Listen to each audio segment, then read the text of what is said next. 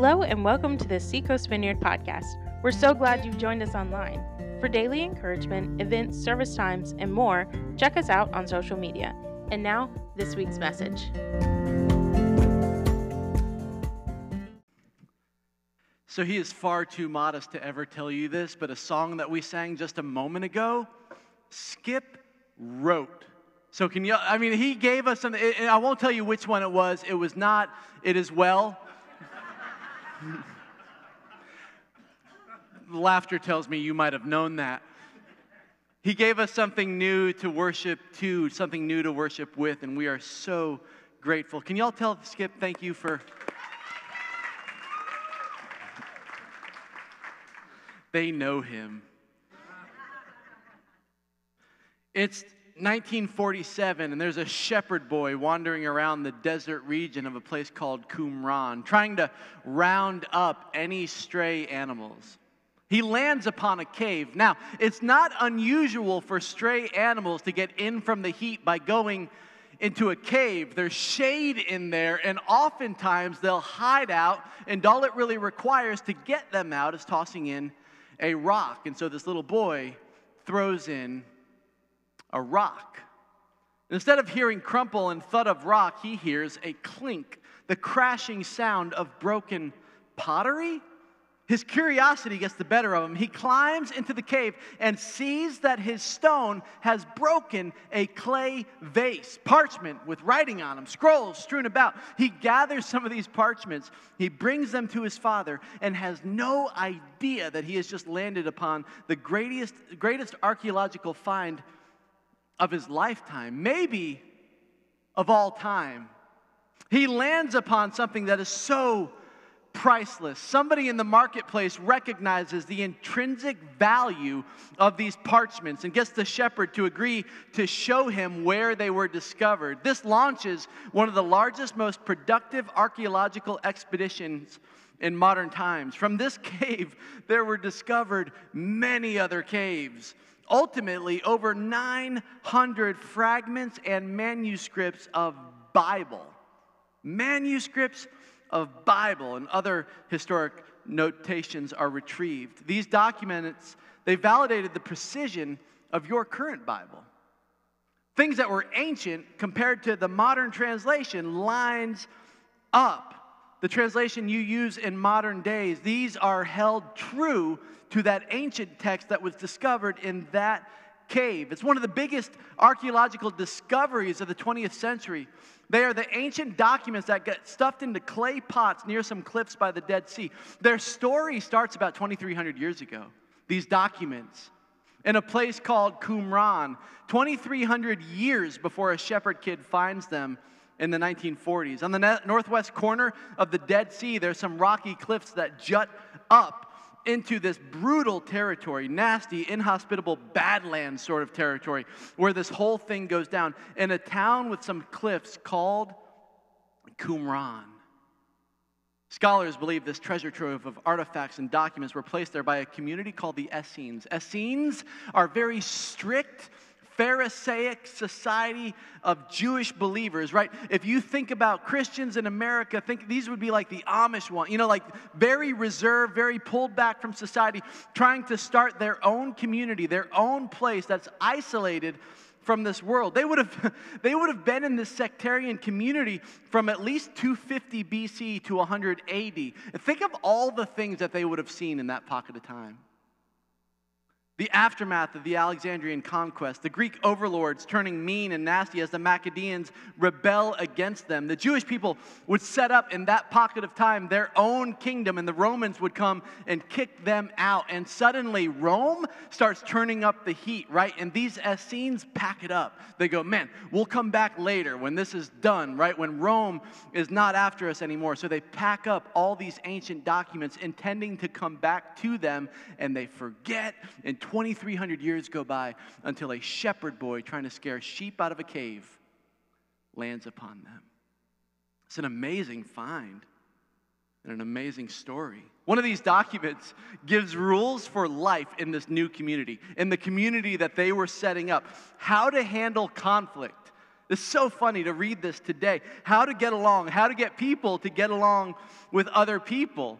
Historians have noted the similarity in these documents to Matthew chapter 18, which is where we're going to be looking today. If you want to grab your Bible, you can turn to that now. If you need a Bible, raise your hand. Someone will bring you one. It's yours. You can use your phones.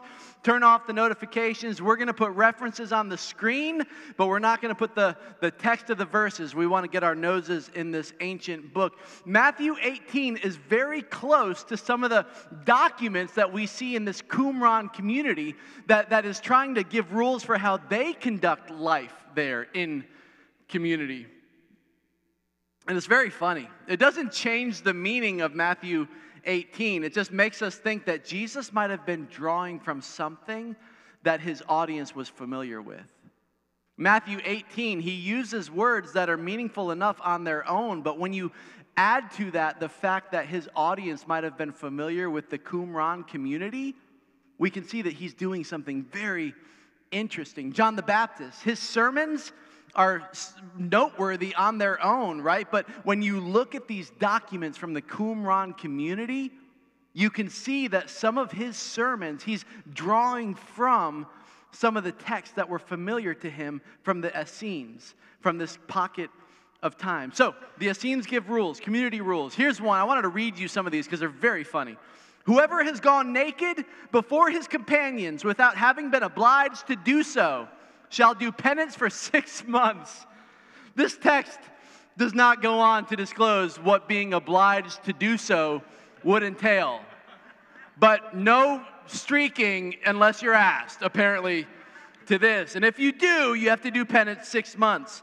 Whoever has spat in the assembly of the congregation, so no spitting, shall do penance for 30 days. No spitting, you're going to do penance for 30 days. Whoever's been so poorly dressed that when drawing his hand from beneath his garment, his nakedness has been seen, shall do penance for 30 days, which means this: Jerry, you gotta wear underwear. We're tired of this, Jerry. Too many people are seeing your underwear. Whoever, this is another one, a real one, has guffawed foolishly shall do penance for 30 days. A guffaw is a loud laugh. Some of you are doing penance for the next 30 days. Whoever's drawn out his left hand to gesticulate shall do penance for 10 days. So a little less punishment for gesticulation, which I looked up and it just means motioning with your hand. Like, don't do that or you'll get punishment for 10 days. The point is, these are rules. Jesus, in Matthew 18, though, Jesus gives principles. In these documents, you have a bunch of rules. Rules are normally born out of somebody doing something wrong. You want to get them to stop doing the thing wrong, right? Jerry, you gotta wear underwear, man. Like, this is ridiculous, right? That's where rules come from. But principles are different. And principles are what Jesus gives us in Matthew chapter 18. A bit of the difference between a rule and a principle: you can break a rule. You can break a rule, but you cannot break a principle. You can fail to recognize a principle. You can ignore a principle, and you're worse for it, right? But or you can leverage a principle and be better for it. Another thing is this: a rule is created, but a principle is discovered. You discover a principle, you create a rule. You guys remember Archimedes? Archimedes from geometry class in high school, right? He has this formula, this principle, Archimedes' principle. And this formula is why some ships float and other ones sink. It is a principle, it is a formula, a mathematic equation that when you use it or recognize it or leverage it, you can send out aircraft carriers into the ocean. But if you ignore it, you will sink every time. The principle itself is neutral. It can be used or ignored. And Jesus in Matthew chapter 18 gives us a principle for life inside this new kingdom that he is building. Many of you may remember, if this is your first Sunday with us, we want to welcome you. We've been studying a series on the parables, these stories that Jesus would tell. And in these stories, Jesus would describe what life is like inside this new kingdom that he is planting right in the middle of the one going on around us right now. Jesus says, I've brought my kingdom. And this story is going to help you participate in what God is already doing. These stories are not didactic little stories that we get a lesson out of for how to live. That happens, but it happens as a byproduct. The goal of the parables is to describe life inside this new kingdom that Jesus has brought. Maybe that will change how you live, but that's a byproduct. It's not the goal of it. We said when Jesus would come to town, when the J train would roll through, they would put on a 3-act display, right? Act 1, miracle. Someone gets healed. Someone gets fed. Somebody walks. Somebody's vision is restored. Someone's healed of their leprosy. Something happens, and everybody goes, what in the world? And with all eyeballs on him, Jesus moves to Act 2. Act 2, the kingdom of God has arrived. He makes an announcement. He says, evidenced by the fact that I just did this thing, the kingdom is here and now. And when the people go, what do you mean? He goes, Act 3, let me tell you a story. My story is going to be about what life is like inside this new kingdom, this piece of God's future world that he is planting right in the middle of this messed up, broken one. And in Matthew 18, he shows us some things. He describes some principles governing the life of people living in light of what God has planted right here. So, I've given you enough time. Matthew chapter 18, verse 15. Miss Jane read it a moment ago. We're so thankful that she did that. Jesus says, if your brother or sister sins, go and point out their fault, just between the two of you. If they listen to you, you've won them over. But if they will not listen, take 1 or 2 others along, so that every matter may be established by the testimony of 2 or 3 witnesses. If they still refuse to listen, tell it to the church. And if they refuse to listen even to the church, treat them as you would a pagan or a tax collector. Truly, I tell you, whatever you bind on earth will be bound in heaven, and whatever you loose on earth will be loosed in heaven. Again, truly, I tell you that if 2 of you on earth agree about anything you ask for, it will be done for you by my Father in heaven. For where 2 or 3 are gathered in my name, there I am with them. Then Peter came to Jesus and asked, Lord, how many times shall I forgive my brother or sister who sins against me? Up to 7 times?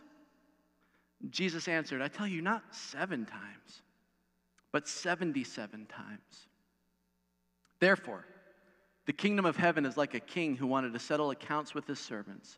As he began the settlement, a man who owed him 10,000 bags of gold was brought to him.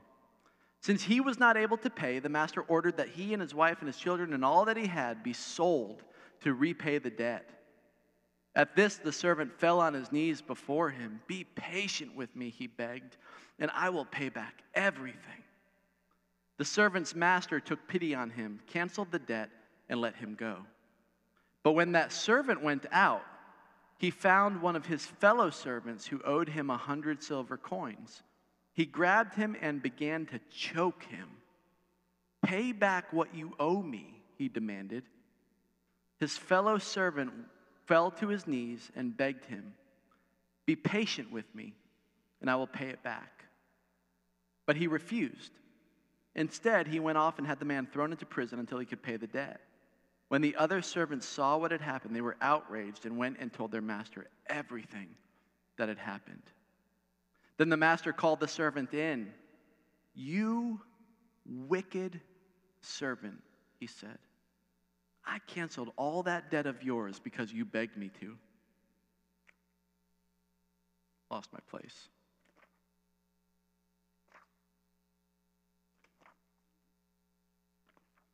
Shouldn't you have had mercy on your fellow servant just as I had on you? In anger, his master handed him over to the jailers to be tortured until he should pay back all that he owed. This is how my heavenly Father will treat each of you unless you forgive your brother or your sister from your heart. Lord Jesus, give us eyes to see, ears to hear. Amen. I've been a little reluctant this week in preparing this message for a number of reasons. One, I struggle with forgiveness. It's just something I struggle with. think the longer I live and the more and more experiences I have with people, the more I find how easy it is to feel let down by people. And I think I have such trust issues that once that trust is violated, it's just easy for me to abandon somebody and to just drive a wedge between them and to move on. And so I kind of go, Lord, don't I have to have this mastered in order to preach on it? I read a quote recently that said, if you preach from your weaknesses, you will never run out of material. The second thing about this is that it's really straightforward. I mean, I really don't know what else to do other than just say what it says and go, you should go do this. You know, like it's pretty, Jesus is making it clear that forgiveness is really important to him. In this new community, this new kingdom that he's building, it has to be a governing principle, a governing virtue, a characteristic. So what I would like to do this morning is just simply point out a few things about the context of this story, clarify what forgiveness is by clarifying what it is not. We believe some pretty goofy things about forgiveness in our society, and I think we need a little bit of clarification today.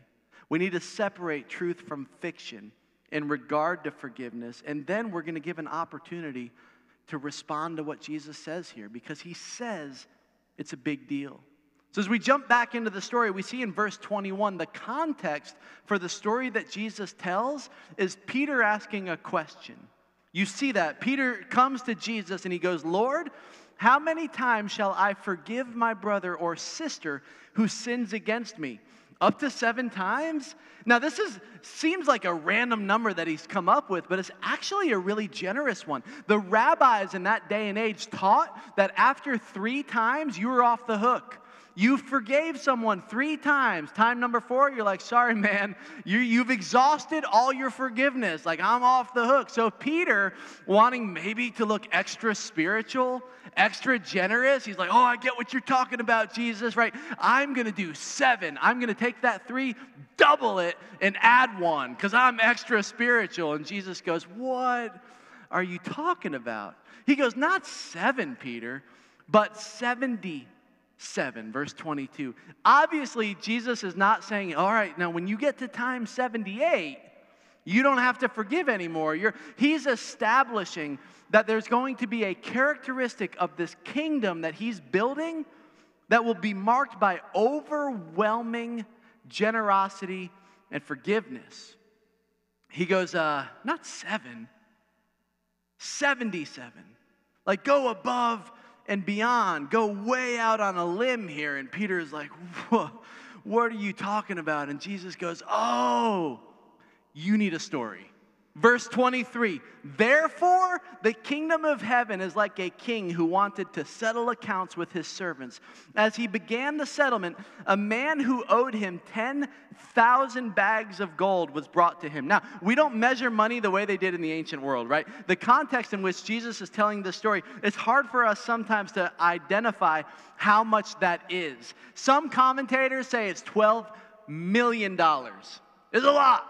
Other commentators say it's $1 billion, right? The point is, the figure clearly represents an unpayable debt. And his audience would have immediately noticed this. One commentator says the amount is somewhere around 175,000 years of annual wages.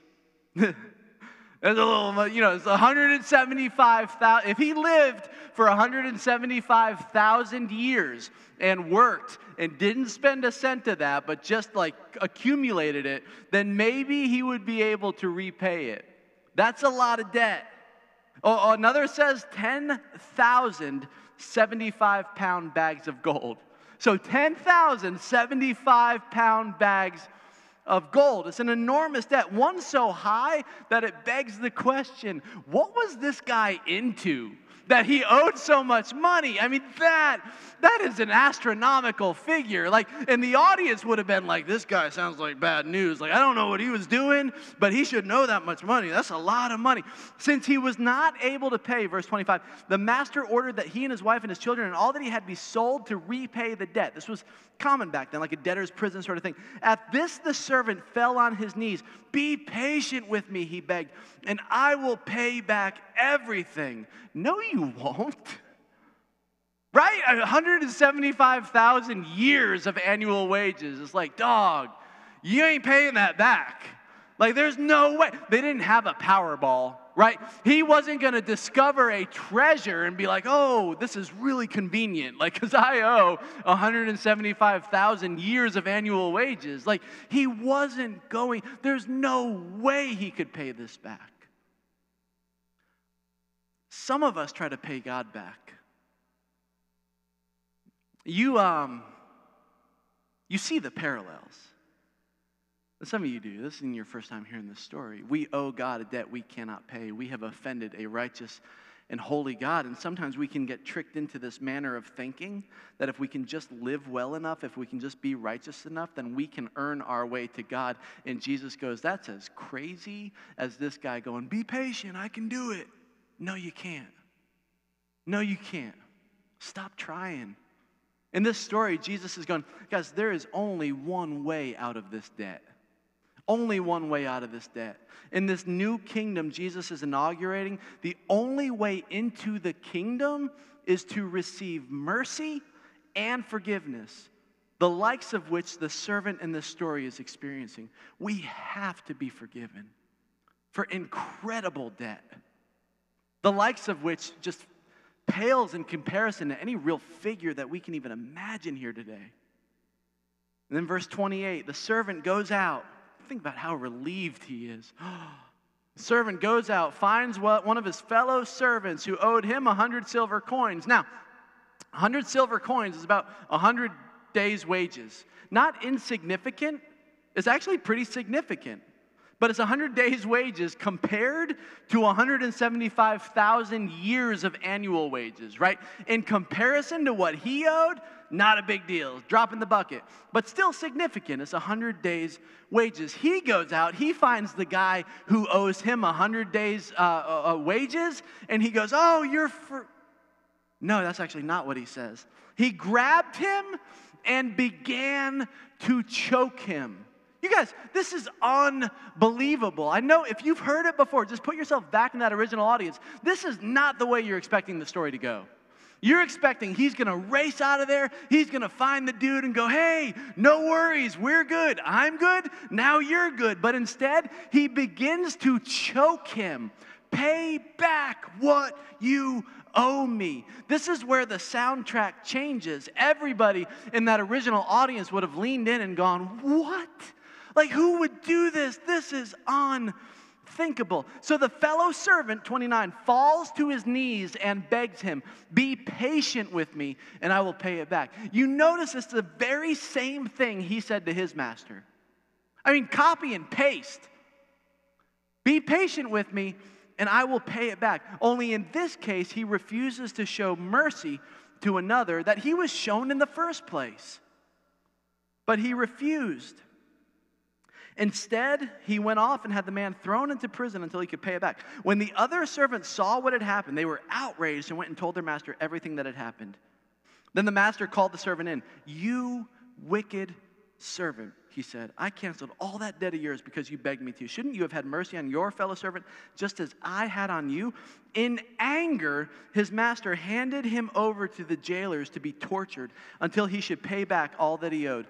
This is how my heavenly Father, Jesus summarizes, will treat all of you unless you forgive your brother or sister from your heart. You read that and you go, this is pretty straightforward.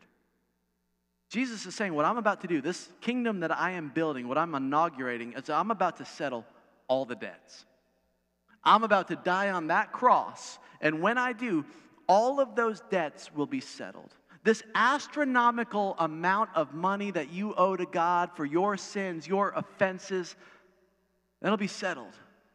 And it doesn't minimize what other people have done to you. It's still significant. 100 days' wages is still significant. But in comparison to what you've been forgiven of, my kingdom will be a kingdom of people who realize what they've been forgiven of. And in light of that, it's pretty easy to pass on forgiveness to other people. You see, comparing our hurts in the shadow of what you've done to me, forgiving you feels like just letting you off the hook. It feels like giving you something you don't deserve. But in the shadow of the cross, forgiveness is just extending mercy from one undeserving soul to another. We are all equally undeserving.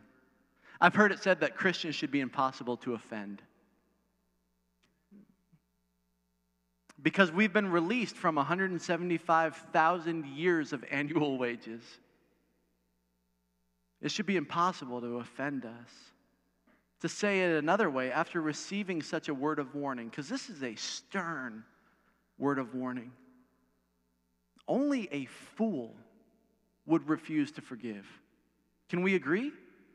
Only a fool would refuse to forgive. It is a big deal. It is a very big deal. With that, I want to look this morning at some things that forgiveness is not, though. Because I think there's a lot of goofy teachings out there about what forgiveness is, and some of us look at that and they go, well, if that's the expectation, I can never arrive at that. And so because I can't arrive at that, I cannot forgive, because I'm not capable of that. And I think this morning what the Lord may want to do is to kind of separate truth from fiction for us so that we can kind of go, I think you can do this. I think you can do this. I think one of the reasons we have a hard time forgiving is because we think one of the things that God is asking us to do is forget. Forgiveness, if you're taking notes, is not forgetting. It's one of the things that it is not. We'll hit what it is not, and then we'll hit what it is in a minute. First thing that it is not forget. Forgiveness is not forgetting. This comes, I think, out of the myth of the forgetful God. You guys, if you grew up in Sunday school like I did, I was taught in Sunday school as a little kid that God forgets about your sins, right? When He forgives you, that He's just like, whoa, like I don't, where did I put? This comes out of some verses in the Old Testament that you may be familiar with.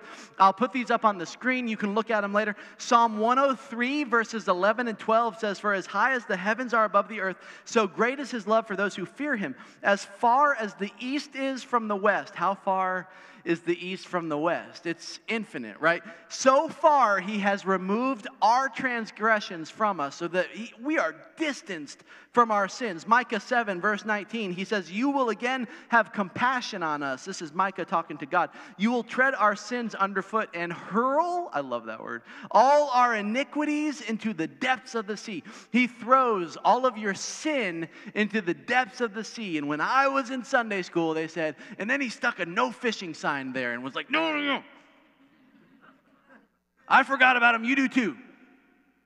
Jeremiah 31, I will forgive their wickedness and remember their sins no more. It's like when it comes to your sins because of the cross, God is like, what are you talking about? Like, I don't remember these anymore. We read verses like those, and without meaning to, we fail to recognize the Hebraic understanding of remembering and forgetting isn't like misplacing something. It's choosing to focus on something else. That's the difference. We see this in Genesis chapter 8, verse 1. You guys remember Genesis 8? It's kind of the conclusion to the flood. This is a great illustration of this. Genesis 5, 6, 7, Noah's on the ark, and he's got all the animals and his family and all that, and the earth is just filling up with water. And then in Genesis 8, verse 1, it says, and God remembered Noah. Did He remember him because He forgot about him previous to that? Was God like, oh, I think I should be, oh, I left the water running. Oh, like. It doesn't mean that He forgot and then remembered. It means that He chose to turn His focus to Noah. This is the Hebraic understanding of God remembering and forgetting. He chooses to change His focus. Can you see how incredibly important this is for us when we try to forgive? If you think that by forgiving somebody is asking you to forget, you're going to go, I can't do that. But if you instead realize that, no, you're just being asked to change your focus. to change your focus. If you buy into the myth of a forgetful God, you can become angry, right? Because you're like, oh, I asked for forgiveness. I don't feel forgiven, right? Or somebody's asked for forgiveness of me, and I thought I gave it to him, but I just can't seem to, I just keep thinking about it. Like I'm working through it. There's some real deep wounds here that I have to deal with, and I should just be healed from it. I guess I haven't forgiven. What's wrong with me? Well, then you have a false understanding of forgiveness. Nobody's asking you to forget. You're being asked to change your focus. If you buy into the myth of a forgetful God, you become frustrated with injustice. Some of you guys have been through some stuff. Some of us have been through some stuff. We've been working through it for years with a lot of help. If forgiving means forgetting for you, then that can trick us into thinking that the person who did that thing to you is just released from the injustice of it. So now you're in a world where there's no justice. You're like, yeah, I can't give you that, man. That just seems crazy. It is crazy. Nobody's asking you to do that. Forgiveness is not forgetting. It leads to this next thing. Forgiveness is not removing consequences. This is so important. Let's just pretend for a moment you've been drinking all your life, right? And then you meet Jesus and you give up that taste for alcohol. Does your liver suddenly just go, you got a new liver? You're like, oh, this is great. No. You still got to deal with the consequences of that lifestyle, right? If you've been out there racking up DUIs and you come to Jesus and he forgives you and you're saved, do all those DUIs just disappear? No, there's still consequences for our behavior. The classic story of this is 2 Samuel chapter 12, where David and Bathsheba have to still experience the consequences of their sin being found out. You guys remember this? Nathan, the prophet, goes to him and exposes his sin, and David goes, oh man, I am wicked, I have sinned, I ask for forgiveness. And Nathan goes, you have been forgiven, but the child's going to die. War will never leave your kingdom, and your secret sin will be made public down the road. Forgiveness? Yes. Free of consequences? No. I don't have to remove the consequences when I forgive you. I don't have to forget when I forgive you. And catch this next one. Forgiveness is not trusting again. Forgiveness and trust, these are two different things completely. Harsh animosity is broken at the point of forgiveness, so we're good again. But are you trusting of everyone you meet that you're good with? No. Trust has to be earned. It's like a piggy bank. I tell students this all the time. I get an opportunity to work with a lot of students, and I love it. And the students they'll for years and years and years and years, they'll make really good decisions, really good choices, and they're storing up that change in the piggy bank, right? And then they make one bad decision. They pull the plug on that piggy bank. You can destroy in an instant, in one decision, what you've spent a lifetime trying to build. And there is a lesson in that for all of us. It takes years and years and years to build it up, to store it up, but in one moment you can destroy it all again. Forgiveness is meaning no more hostility between us, but it can take a while to store that back up again. And this is where students get super frustrated because they're like, I've been good for a whole week. Can't I go to the party? And it's like, that 1 week doesn't undo the years, like that one bad decision. It took you years to build that up. It's going to take a while to build it back up again. Trust is like that. It takes a long time to build. I don't know if that's fair, but it just is, right? That's just the way it works. So what is forgiveness? We agree it's a big deal. We agree not the goofy ideas we have of it are a big deal, but there are three major elements to what forgiveness is, and we'll move quick. One is refusing to seek my own revenge. Refusing to seek my own revenge. This is the first step in forgiveness. I'm going to refuse to seek my own revenge. I'm going to let God be God. It's what Jesus did, right? In 1 Peter chapter 2, you can jot this down and look at it later. Verses 21 through 23, I think we've got a screen for that so you can jot it down. To this you were called, Peter says, because Christ suffered for you, leaving you an example. What's the example? So you can follow in his steps. He goes, when they hurled their insults at him, he did not retaliate. He didn't take justice into his own hands. When he suffered, he made no threats. Instead, he entrusted himself to the one who judges justly. He goes, I'm going to let God deal with this. I'm not going to take it into my hands. I'm going to let God deal with it. Forgiveness is releasing that person from the offense that they've made against you and releasing them to God. Just releasing them. It's between you and God. We think sometimes when somebody hurts us that they've offended me, that your sin is against me, but ultimately that sin is against God. And forgiveness is just recognizing that. Like, oh, this is between y'all. This is between y'all. I'm releasing you. Forgiveness is a refusal, if you're taking notes, to be consumed by the past. You know what it is to be consumed by something. You know the expression that they're living rent-free in your head when you're consumed by it. It's all you think about. Like, what does it mean to be consumed by it? Anybody find yourself in the brain debate zone? Where your brain is just debating someone. They don't know about it, but you're waking up in the morning, or for me, it's often in the car or in the shower. I'm just like, and then another thing, and another thing. And I'm debating them in my head, right? And they're not responding. Guys, I win all of my brain debates. 100%. I've never lost one. Actually, never won. Because they have no idea. The only one that is getting worked up is me. I've never won a brain debate. When you're living in that place, when their name makes you cringe, when you're focused on, all you can think about, you're consumed by the past a little bit. And this isn't an overnight thing. Sometimes it takes a lot of working through stuff to let that go. Forgiveness, though, is refusing to seek revenge, and it's also allowing the Lord to get to a point in your life where you're no longer consumed by it. And then finally, it's what we see in the story. Forgiveness is giving to others what God has already given to me. Jesus is saying, remember the 10,075-pound bags of gold? Remember the 175,000 years worth of annual wages that you owed me? Remember that, I know that 100 days' wages is a lot, but I want you to remember what you've been forgiven of and then release them to me. Thank you again for joining us online. We hope you enjoyed the message. To connect with us, you can follow us on Instagram or Facebook. For more information about who we are, check out seacoastvineyard.com. We would love to hear from you, so make sure you leave us a review or drop us a message. Until next time, have a great day.